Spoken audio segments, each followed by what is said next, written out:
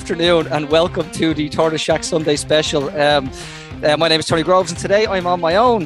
Vicky is taking a well-deserved break and Martin has gone to such degree that he wants us to believe that he's gone all the way to the trouble of going to Bout Hospital just to get out of going to this. So there's going to be people saying, get well soon, Martin. I just think it's terrible that you left me in the lurch like this on a Sunday on my own. Couple of things before we start. These podcasts, obviously, we do them with an audience of our patron supporters, which is fantastic. But if you aren't a patron supporter in the last few days, you've already missed out on Holly Cairns on anti-corruption, Mel Reynolds on fixing the housing system, Dan Nickstrom and on Finland via Irish Eyes, and Patrick Costello on his case, his unsuccessful case of CETA versus the Irish government. And that's just a few of them.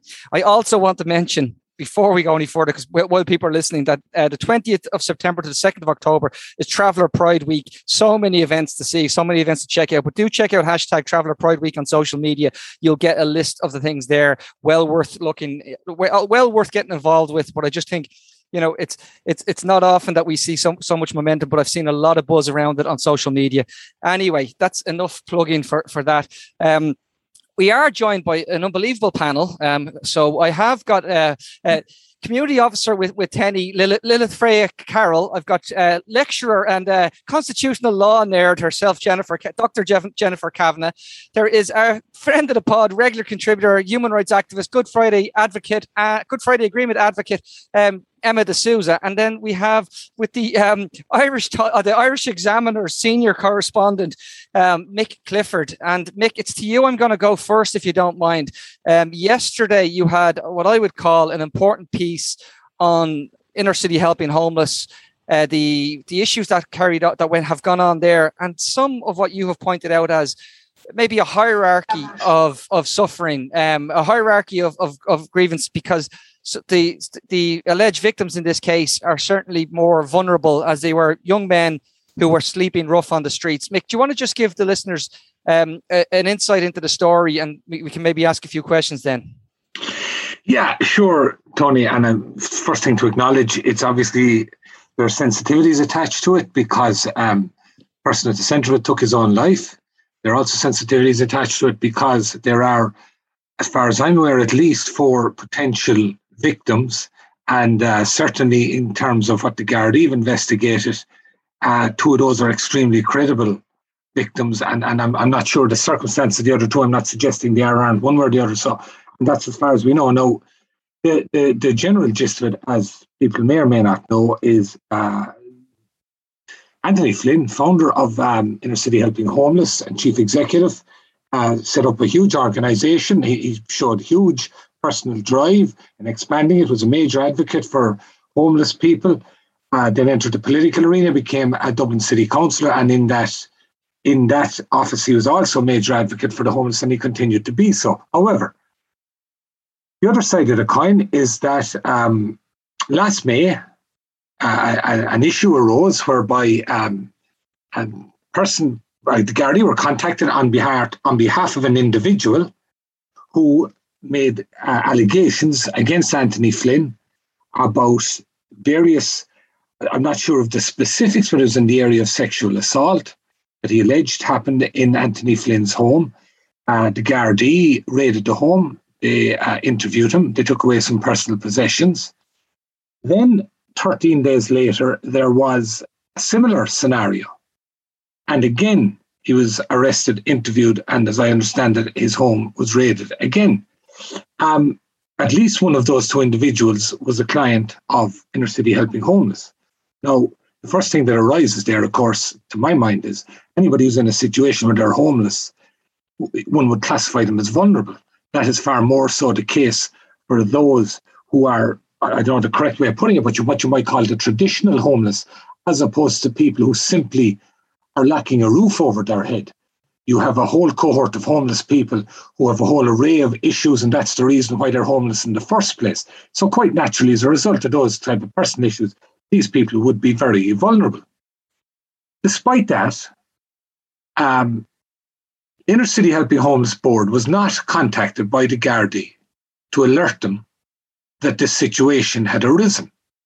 That the chief executive of the organisation, who was Garda vetted, by the way, and who would have had access to an awful lot of people from a position of relative power, and I use that term lightly, but that's the scenario. The organisation was not contacted to inform them, and therefore put them in a position whereby they could suspend Anthony Flynn if that was thought appropriate. And Mick, you raise a hypothetical in the story, in saying that if this had happened in a university setting and it had been a university student and a lecturer involved, that there would have been again, this is a hypothetical, that there might be more action and people would have acted sooner. There would have been an outrage, and there has been, as you term it, a lack of outrage and a lack of mobilization about this issue. And I suppose we wonder how much of that is to do with the idea that these people were these people who made who've claimed that they were sexually abused. Is it because they're homeless? Is it because they were young men? Is it gendered? Is it poverty? Is it that there's a hierarchy of humanity? And I suppose they're questions that we're all grappling with as well on this. And I mean, I don't know how we suggest, and I have to be full disclosure here. I've raised thousands of euro over a number of years for inner city helping homeless, and proud to have done so, and proud to have supported that organisation. But that does not mean that we can't deal with these things in a way that we would deal with them, as you put it, Mick, had it happened in another realm. Yeah, and I mean, that's the nature of these things. If you want to use in a different sphere, there's a long tradition in this country, there certainly was until recent 10 or 15 years, in terms of white collar crime was completely more or less ignored, whereas the fella or the girl or whomever jumping over the counter because to feed an addiction, or simply because they don't have enough food for tomorrow and they're turning to crime, they were dealt harshly with the courts. Now this is just in a different realm, and basically I just raised the issue that as you say, if this had been a different scenario, if it had been young women, if it had been a university, for instance, and then this emerged that somebody who potentially could be described as a predator and whom the Gardaí had knowledge to that effect, that they were allowed continue on in their position for 3 months until somewhat by an accident it came to the attention of the board of Inner City Helping Homeless. And I'm not pointing specifically a finger at the Gardaí here. It was the Gardaí who were there at the centre of it, but I just raised the question, is that a reflection of society in terms of hierarchical, of victimhood, for instance? Or let me put another way to you. If that scenario, that imaginative scenario I put forward about a university, if that had been the scenario and the Gardaí had been informed of that, would they have informed the college authorities? And I'd suspect they probably would, not on purpose that they didn't do so, but just basically, it seems that it would certainly possibly be the case that the same respect and the same concern is not afforded. And another element to that, Tony, and I also mentioned this in the column, is the fact that there is not mandatory Garda vetting for everybody who interacts with homeless people. And I think that reflects also society, that, for instance, I can set up there in the street and start handing out food parcels or sleeping bags, and I need no Garda vetting. You can rock up to me. You can say, I give you a hand. Off you go. I don't know you from Adam. You don't know me. Nobody knows me from Adam. I'm not Garda vetted in that respect. All of that. And it's just a very dangerous scenario. Sorry, Mick, I have an echo on my mic, but I just want to make a point, though, that just in the case of Inner City Helping Homeless, because I'm conscious of the people who are actually doing that. I know Anthony Flynn was Garda vetted. There just was, yeah. I mean, they have their structures in place to do these things. Whether we believe that you're right, where you can say that the vulnerability of that, where I could put on a high vis jacket and go out and do that. I'm conscious of, if any of the other panelists want to comment, please do open your mic. It'd be great to hear from you, because I think this is something that everybody is grappling with. But I just think it's something that Mick's article raises a really key point here on that hierarchy of victimhood and why some things seem to have more credence or given more attention with the public. And I know so Jennifer, in a university setting it might be different. Lilith, you're working with Tenny, you may see different things there. Oh gosh, I'm I'm reticent to kind of comment on this specifically, just because I wouldn't know enough about it, and I wouldn't want to be kind of saying anything, that would be inaccurate or anything like that. I think the whole story is just kind of on the surface just seems just so appalling. I mean, in terms of kind of Garda vetting, I know that within my community there's a huge distrust of the Gardaí, it can be a little bit complicated when it comes to the idea of Garda vetting, and it being sort of the be all and end all of kind of ensuring kind of safety when dealing with vulnerable people. But yeah, aside from that, I don't know. Garda vetting only works if you've been caught, and that's the key issue.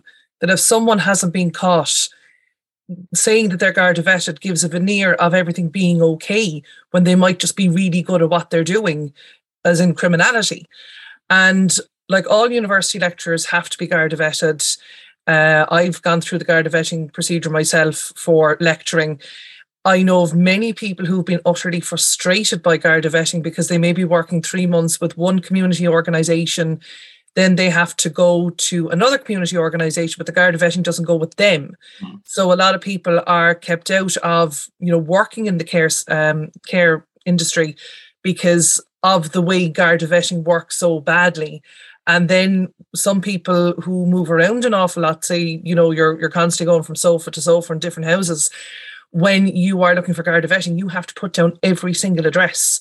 And as some people are constantly going through renting or insecure accommodation, there's problems with that. So Garda vetting in one way is it's only just ensuring that you haven't been caught doing something in a way. And like there are wholesale problems of people who do want to work in social care anyway, with the way the system just doesn't work properly anyway.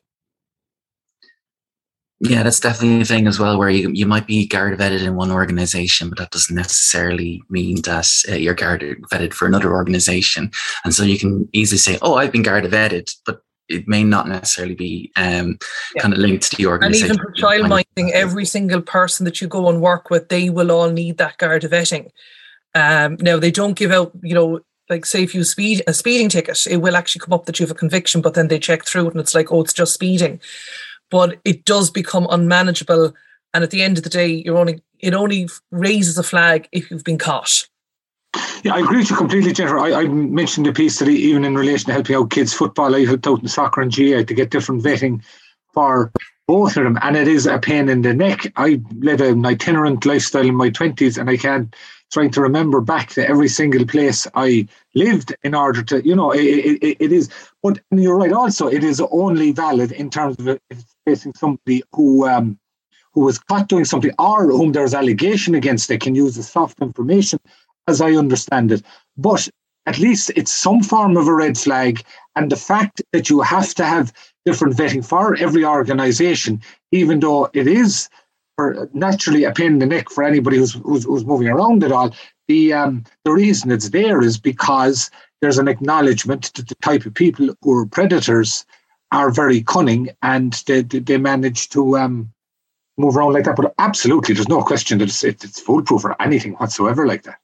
Yeah, and I'm not saying I'm a psychologist or anything, but I was talking to a friend who was a criminologist who did say that people who have that kind of tendency tend to move into those kind of caring roles where they can abuse that trust. Yeah. That you're not going to find them, in non-contact roles. They're going to try and get themselves in so they can get the trust and then abuse that trust. Absolutely. There can also be, I guess, there could also be like a flip side to it, where if you are working in an organisation that kind of works with vulnerable people, the people that work in those organizations can sometimes come from that experience, and they may have been had a history of harassment and intimidation from Gardaí in the past as well, which can cause kind of issues there. Like for example, like trans people, there would be a proportion of trans people that are sex workers, for example, or would have had dealings with the Gardaí for various issues, because trans people can often be targeted and criminalised. I just also see a great comment from Mick Finnegan, who himself has spoken very openly and publicly about his own childhood sexual abuse issues, and talking about safeguarding should be a priority for any organisation working with vulnerable people. But our society isn't the best when it comes to best practices.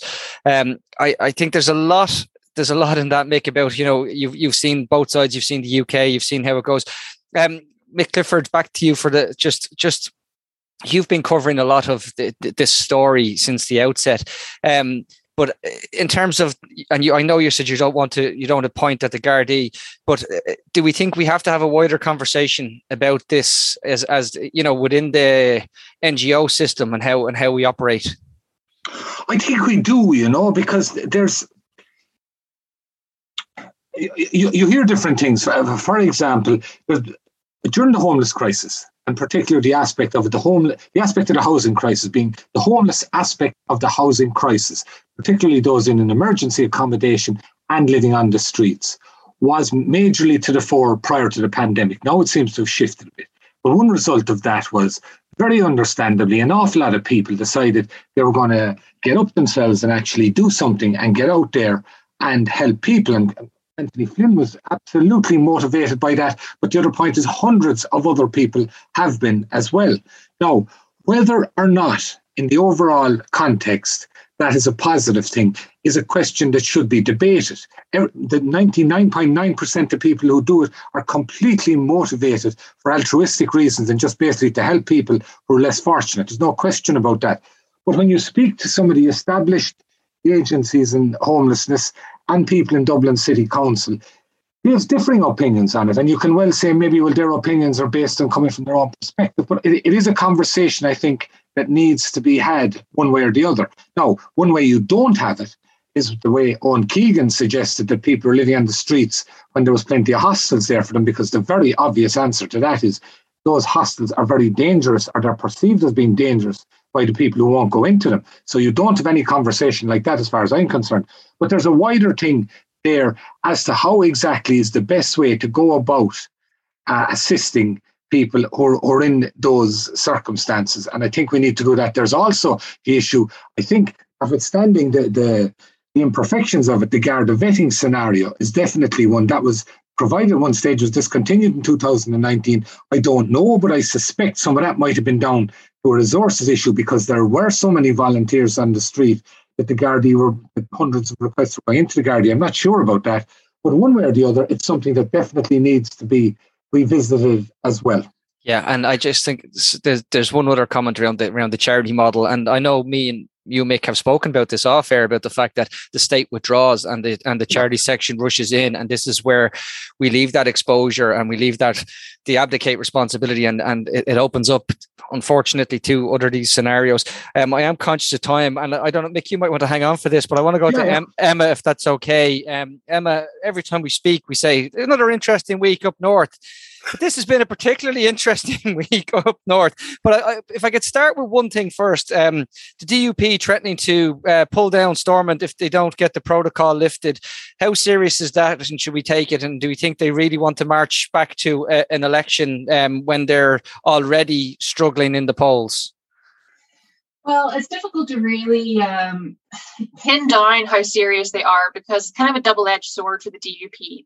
Now that Jeffrey Donaldson has said that it's a matter of weeks, and if the protocol, isn't scrapped and this cultural package around Irish language is in fact brought in while the protocol is still in place, then he's going to collapse Stormont. So if he doesn't actually do that, then that's another failure on the part of the DUP, and those who he's trying to really rile up will be not kind in the polls whenever they go to vote.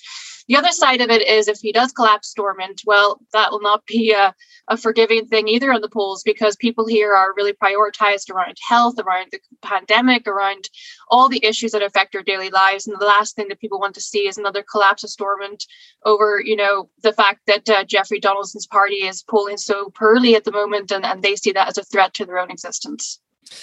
Constitutionality of pulling of we've had this conversation all week, and Jennifer, I know you were terrific the other afternoon or evening on drive time talking about some of the stuff that's gone on.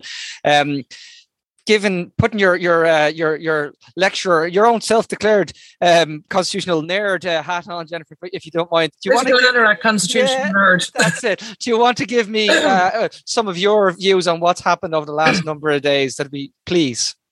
Well, from Wednesday, it was crazy. Like, I haven't even had a chance to read that seat of judgment because we had the parliamentary privilege thing kicking off in the Dáil chamber from what Matt Carthy said about Simon Harris. And literally within 6 hours of that, then you had John Bruton saying, the president should be going to the north. Oh, it's his constitution remit, all this kind of stuff.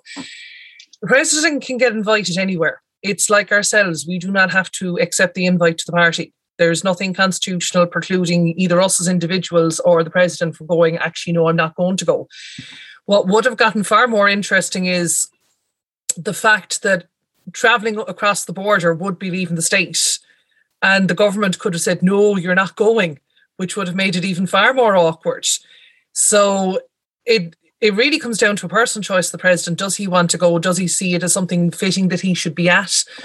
And as well as that, bearing in mind that we did change Articles 2 and 3 from basically annoying all the unionists and saying, yeah, that bit up there, yeah, that's also ours, to that bit up there, yeah, we'd like it back. We're going to aim that under consent and peaceful means we will try and reunite Ireland. That if the president went to something that is commemorating partition, which would still be not in line with the general, sentiments of Articles 2 and 3, that would have been a problem. So I think the safest thing was Michael D. Higgins saying, thanks for the invite, lads, but I'm not going. That was the safest thing. I just want to, I spoke yesterday evening to one of my friends in the unionist loyalist community, and he actually called it the faux outrage. And I was taken aback because he called it out to me, as in he knew that this was certainly, trying to politicize something to make more of it, but worried that it would actually work on a certain demographic there. Mick, as someone who has a reputation to go to open a packet of crisps, what was your feeling on it? I don't have strong feelings. I'm a bit conflicted by it, Tony, I'd have to say. The one thing that would put me at one with Michael D. Higgins is I think he's a fantastic president. I have a lot of respect for his intellectual ability, and I'm sure the way he would have teased this out himself went into a lot of nuances. In that respect, I'd love to hear a bit more from him about how he came to the decision. But I suppose to a large extent it comes down to whether this so-called commemoration is a celebration or just a question of marking the fact that partition is there. Although, as Michael D. points out himself, partition didn't officially occur till 1925 rather than 21. But anyway, if it's just marking that fact, because the one thing that has struck me about an awful lot of the comment since then is that everybody is saying the partition was an awful retrograde step for this country. And I'd agree completely. A sectarian state was set up, and to a large extent the South forgot about it. However, the one thing that strikes me is, what exactly was the alternative? Because I cannot, for the life of me, see what the alternative could have been. There certainly could have been an alternative in terms of how it developed into a sectarian state up there, how the nationalists were left to fend from themselves from down here. But the mere fact that the country was partitioned, I can't see what else could have happened. So from that point of view, if you're marking its existence is one thing, celebrating it is a very different matter altogether. Emma,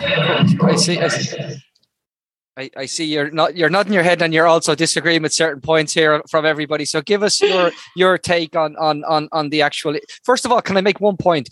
There was a big thing where we talked about the actual invitation, and if you read the invitation, it's kind of carefully enough worded. I would argue it's vague enough to be broad enough to be interpreted in different to not maybe be a celebration. But that's again, that was my reading. Well, I think there's a couple of things to unpack here. So in the first instance is a question around processes. So anyone who is inviting a head of state or anyone in high office to an event, there's a number of steps that you go through. So first, there's the signing out as to whether or not they might be interested in coming to the event. There's establishing what the event is going to be about, the official invitation. Once this all becomes out in the open, it really is supposed to be all teed off so you don't have this kind of controversy that we've seen over the last few days. That didn't happen in this instance. I think there's definitely a question around processes. I mean, I personally dealt with Sabina Higgins' office recently to get her to speak at an event, and it involves a lot of background conversations before anyone even knows what's happening. So the fact that President Higgins has stated that he had an issue with the wording back in March, that he spent 6 months deliberating over whether or not to attend. We are not privy to many of the conversations that would have happened behind the scenes in this event. So I think it comes down to trusting that the president does historically have great political acumen. He is a man that's known for integrity and taking a lot of thought and looking at reconciliation and our shared history and all of these complex issues. So, and it's also important to say that it's consistent with what he did in 2016, whenever he pulled out of a dinner in Belfast, marking the Easter Rising in 1916, because there wasn't cross-party support. So there's consistency in his decision here as well. The other side of it, of course, is the fact that unionism and some within unionism just seized upon it as a sectarian stick to beat the state with. So it's a bit hypocritical, when you see the DUP coming out and saying that this damages North-South relations, that it's hard to build a shared future because of President Higgins' position, when that same party is threatening to collapse the institutions in the North and is pulling out of North-South institutions. And then to close it off, I think there is a wider thing around sort of the fact that we haven't really, as a people, reconciled with the past. I think that's, in a nutshell, we haven't reconciled with it. But we keep hearing, again, I want to go back to my conversation last night with member of the Loyalist Unionist community, said that there is still seething resentment there, but there's also conversations happening that weren't happening 18 months ago, pre-Brexit, these conversations around what it would look like. And how it's been positioned in that community is that, well, where will be my place if there is a shared Ireland? That is how they're, and it's been, it's been put to me as gently as that. But when you hear where is my place, that would worry me. Jennifer, I'd be interested just for a last thing, if we can cover on that though, in terms of the issue you refer to, and I again, you go back to Matt Carthy using Dáil privilege and what fell out of it. My understanding of it was that the leak necessarily wasn't a leak at all. If something was discussed at cabinet, you can then step outside and afterwards and let people know. Or am I totally incorrect in that? Well, the first thing about the Catherine Zappone leak is that, as far as I understand, her name was on the list with all the new ambassadors that were being appointed. That would have been a press release from Ivy House within 2 or 3 days. But there's two different constitutional doctrines at play here. The first one is cabinet confidentiality, where you don't go off and tell people what was discussed at cabinet. Now, bear in mind, you've cabinet generally Tuesday morning, you have a press conference Tuesday afternoon, the political correspondents are told these were the general points of agreement, but it's not down to the micro level debate. But then there's also the doctrine of collective responsibility. And I'll give you a very good example of that. When they brought in the smoking ban, Martin Cullen, I believe was Martin Cullen as far as I remember, but he came out and he went, sure, we brought it through, but sure, I wouldn't agree with it. That was actually breaking a constitutional doctrine. Now, there's plenty of other examples of that, and apologies to Martin Cullen if I'm attributing it to him in the wrong, but I'm nearly sure it was him. But the whole idea is that the cabinet is such an important part of government that you can't have people running out and saying, oh yeah, the majority agreed with it, but myself and your man, we thought it was a load of nonsense, because it undermines the strength of cabinet. That, look, if you don't agree, you've gotten your chance to put your point forward and you lost the vote, therefore keep your mouth shut, because you don't want people being able to pick apart the cabinet separately. And there's the famous thing from Yes Prime Minister. Like, I'm a total Yes Prime Minister nerd. I have used some of the clips in class teaching constitutional law. I'm that bad. But there's the famous clip of the one who reads the newspapers and like the people who read the Financial Times own the country, etc. And it all comes from this idea that there's a scandal in the city and the Prime Minister is saying, I need to have an inquiry. Sir Humphrey is saying, and when did you come up with this idea? Oh, this morning when I read the papers. And we do short-term responses pretty well in Ireland. We do really, really long-term things like making sure that social welfare people get paid. But those medium-term bits, they just fall between two stools. It's ridiculous. And when it comes to the cabinet, you don't want them reacting so quickly to some sort of medium-term measure that they absolutely mess it up even more than they would usually mess it up, because they're thinking what's going to be the editorial on this tomorrow in whatever newspaper. I totally agree that they need that space where they can take those decisions. But I don't know what we're doing so radically different in Ireland that we need the 30-year official cabinet confidentiality National Archives rule, whereas in Scandinavia, in some of the countries there, they'll have it out in 4 days. I don't know what's so radically different between the two, but it is really showing this whole bigger idea of either we want proper open government transparency, workable FOI, etc., or we literally want the old style British, pre-independence style of keeping everything quiet. Mick, can I ask you just before we move on again to as someone who lives on tidbits and tips and what was generally called muckraking for generations, Mick. How do you feel about this idea of and because we've seen your colleague Daniel McConnell regularly live tweeting what was going on in the Fianna Fáil parliamentary party meetings. I think he gets the Zoom link at this stage now, to be honest with you. Yeah, and fair play to him, because I do exactly the same if I had his contacts. And look, I'm a journalist. We live off leaks. The way Jennifer laid out the importance of cabinet confidentiality is absolutely spot on and valid. However, as a journalist, I don't think it's that big a deal if leaks come out of the cabinet. Now, in this instance, the substance of the leak, that I don't think that was a particularly big deal. The story turned out to be a big deal, but the actual substance of the leak at the time and the importance of it, as opposed to an awful lot of other issues that could have been vitally important, I don't think it was that important an issue. I'm not defending it or anything. I'm just saying I don't think it was that important issue. The one thing during the week, though, that did strike me was Matt Carthy bringing up Simon Harris's name in the Dáil and subsequently admitting there was no evidence. Now, if you look at Dáil privilege, and I'd be interested what Jennifer thinks about this in particular, with Dáil privilege, go back to the likes of Joe Higgins bringing up about Turkish workers being paid €2 or €3 an hour because there was no other way of getting it out. That is what Dáil privilege is there for. Mark Daly in the Senate, and I was a bit iffy about this at the time, and I subsequently told him personally that I was wrong. Him bringing up about a situation around Christian brother abusing kids in a school, it turned out to be absolutely spot on, and it was a last-ditch effort to get public attention for it. That type of thing is why Dáil privilege is there for. And if we're not careful about how it's used, we're getting into very sticky territory, and it was quite obviously during the week just being used to score political points. So I'd be personally, and as I say, I have an interest in the journalist, I enjoy leaks. I'd have more concern about that thing.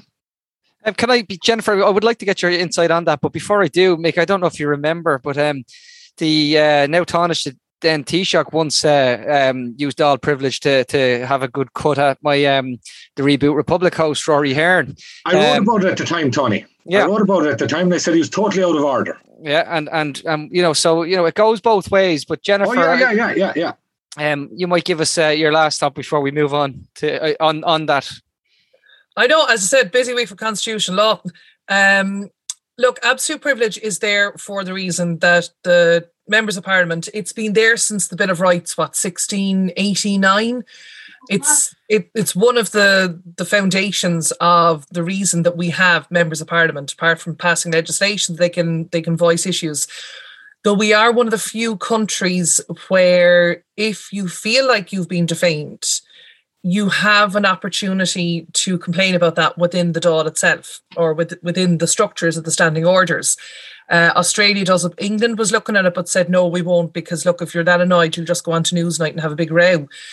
But it allows for people to, within 6 weeks, to actually contact the County Corla, and that can go to the Committee on Procedures and Oversights. That name has changed a couple of times. But it does mean that you can actually go in and say, look, what was said about me was completely wrong. Now, it does only apply to individuals. So if, say, a group of people have been told that they were only watching, say, box sets over the pandemic and are very annoyed about it, they can't do anything as a group. But it's not something we're going to lose unless we have a referendum, because it is actually written into the Constitution and it's in as part of the Defamation Act. With all privileges, there will be people abusing them, but how do you actually proportionately deal with that abuse? That's the bigger issue. Because if you decide that some breach of privilege is so egregious that they should be kicked out of the Dáil for 2 months, that means for those 2 months, those people are not actually going to be represented. So it is something the courts are getting more actively involved in, and that was the result of the Kearns case. Now, that was before a committee of the Oireachtas, so it didn't have the same rules. But if there is a clear disregard being shown to an individual's rights, the courts are far more willing now to step in from the judgment of the Kearns case. So, Mick, you're completely right. They do have to watch themselves, because if they do go completely over the top on this, it might call in the emergency rescue valve of the courts to say, come here now, this is ridiculous, in very more judicial language than that. But it is a privilege, and it has to be used appropriately. And I think under the new version now, they can make sanctions, but they have to be very careful with how much those sanctions impact on the rest of the job of the TD. Thanks for that. I do want to bring Lilith in to discuss something else significant that happened yesterday, Lilith, and I think you pointed out that it was a win. Bell versus Tavistock was overturned in the Court of Appeal, which I'm sure comes as relief for the young trans people, their families, the wider trans community, and indeed allies. What was your understanding, and how good was it to see a win? Because it hasn't been. We don't get many, unfortunately, Lilith. No. It's weird. It's a sort of a win. I mean, it just basically puts things back to where they were, before the judgment took place. I mean, there's so much to it. I don't know how I can kind of squish it all in, but I guess the Bell Tavistock ruling happened kind of at the beginning of the year, which said that it was unlikely for a child under 16 that could be Gaelic competent regarding the use of puberty blockers. That the other day was completely thrown out on appeal, citing things about even like things being unlawful and stuff like that about the initial kind of judgment. And yeah, I mean, it was a case that was brought by a kind of a lawyer that's has a history of trying to attack Gaelic competence because of abortion and contraception. But the case itself has had repercussions all around the world, even though it's in the UK. It's been cited in a lot of transphobic legislation that was used in the state, that's been happening in the States. It resulted in under 16s in Sweden not being able to access healthcare, citing this case.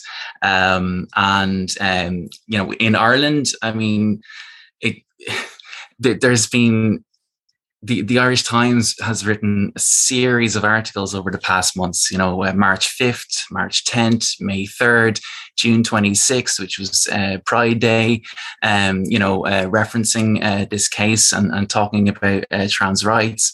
And they even sent freedom of information requests and kind of published,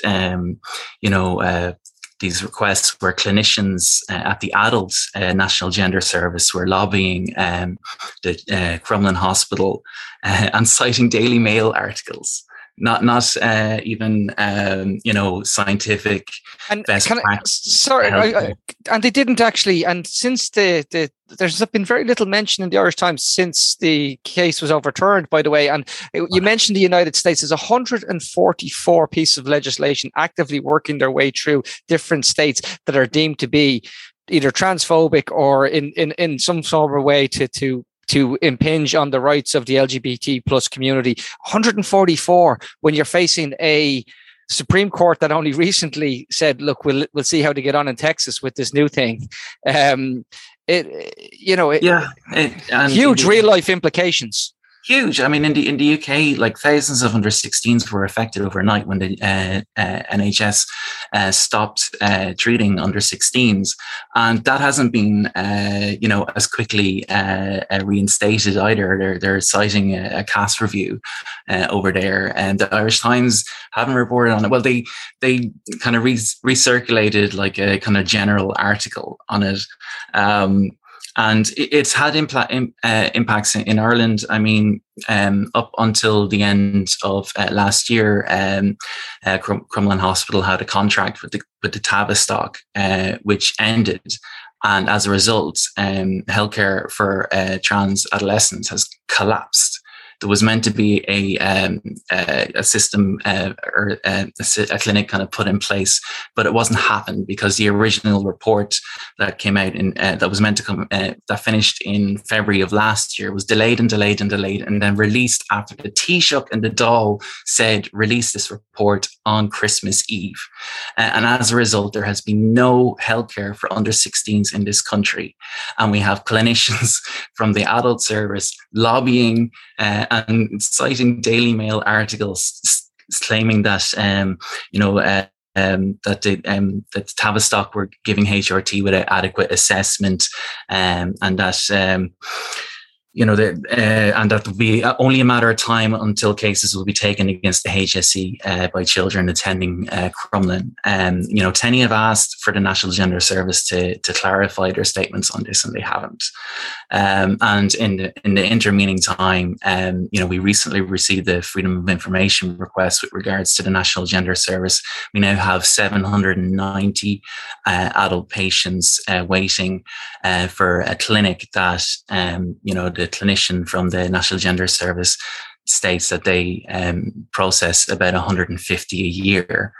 So, do the math. The waiting list for the adult service could be reaching a decade at this stage. We're in a national emergency when it comes to healthcare for trans people, and it's not being discussed. Instead, we're having conversations where trans people are being politicized, and our health system is on the verge of collapse.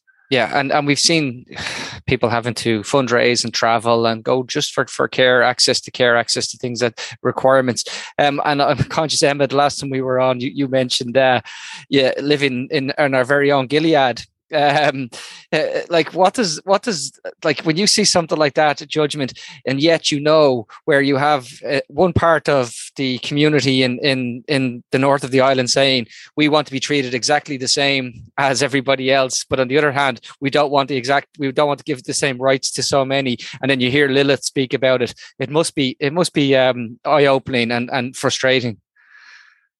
I mean, it's just another day in the cut and thrust of Northern Irish politics, where whataboutery and division prevails, and hypocrisy is really something that we are disappointingly all quite accustomed to when it comes to the claims of wanting equal rights and yet denying them if it's one that a particular party doesn't agree with. So it is very difficult, and often as well, it's left out of the conversation that Northern Ireland is in many ways a backwater compared to the rest of the UK when it comes to legislation, and that continues to persist. So yeah, I mean, it's a difficult time. Yeah, I appreciate that. Lilith, did you want to come in? Oh, it's just like, there's just so much to this. I mean, Tenny advocates, WPATH, international best practice standards of healthcare, and which is in the current program for government, but has been resisted by clinicians in the National Gender Service in favor of their own psychopathologizing model, even though the World Health Organization has depathologized trans people, and that is meant to be implemented in January. And instead, we have a system where trans people are having to wait, longer than my transition now, in order to get access to basic healthcare. And then when they go into the system, they're asked the most intrusive, disgusting questions, and everybody has to do it. And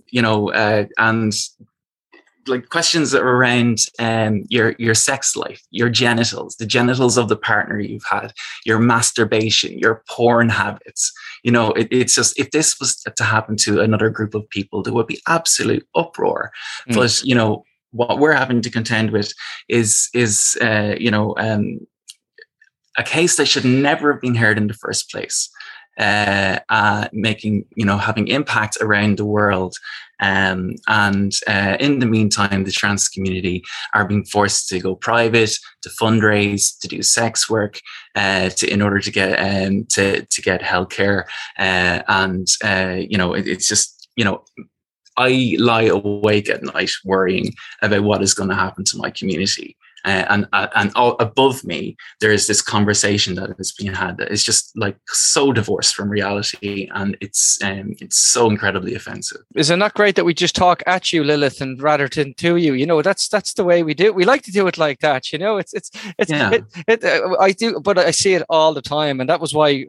This is not to make me sound anyway great, but just working with you and the Starlings has been one of the best things I've done in the last couple of years, and I absolutely think it's eye-opening that to me it's educated me, and it's been some of the best experiences in terms of the podcast and the Tortoise Shack is with you guys. So thank you for sharing that today, and you know, I think everybody needs to hear and listen.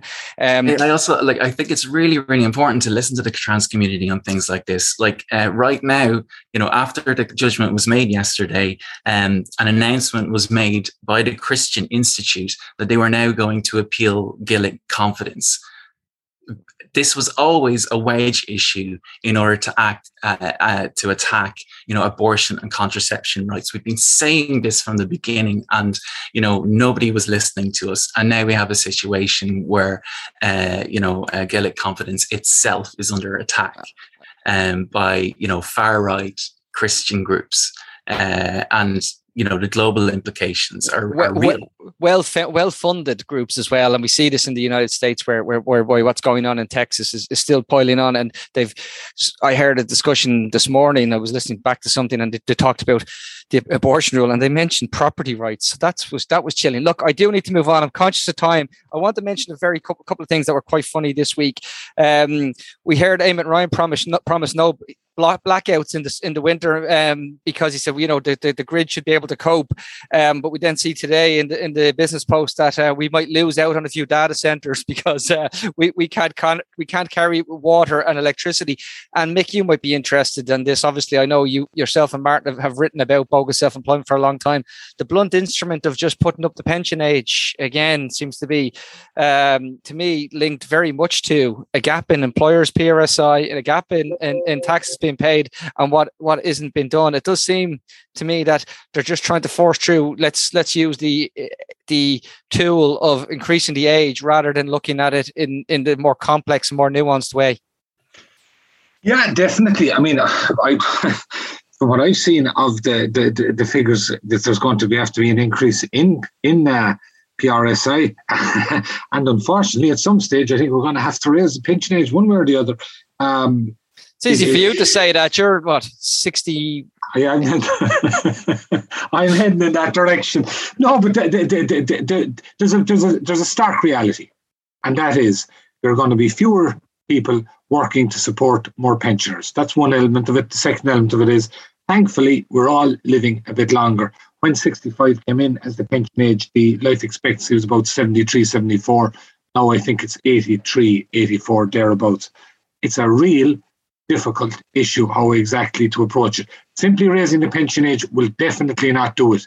But coming up with something that leaves the pension age at 65, strike me as that's another one of kicking the can down the road and let the next generation stump up. Yeah, Sharon made a good point in the comments saying when politicians review their pension entitlements, I'll discuss mine. That's very fair. Yeah. I'm conscious of time, guys. We will wrap it up. This has been fantastic, and apologies again. I know I will be nicer to Martin. I do hope he's getting the care that he needs in the hospital. But it was very last minute of him to leave me on my own again. But nonetheless, Emma D'Souza, Jennifer Kavanagh, Lilith Carroll, and Mick Clifford, thank you for joining us on the Tortoise Shack Sunday special today. Guys, it's been great. We're always delighted to have these conversations. If you want to come along, it's patreon.com/Tortoise Shack. Talk to you all very, very soon.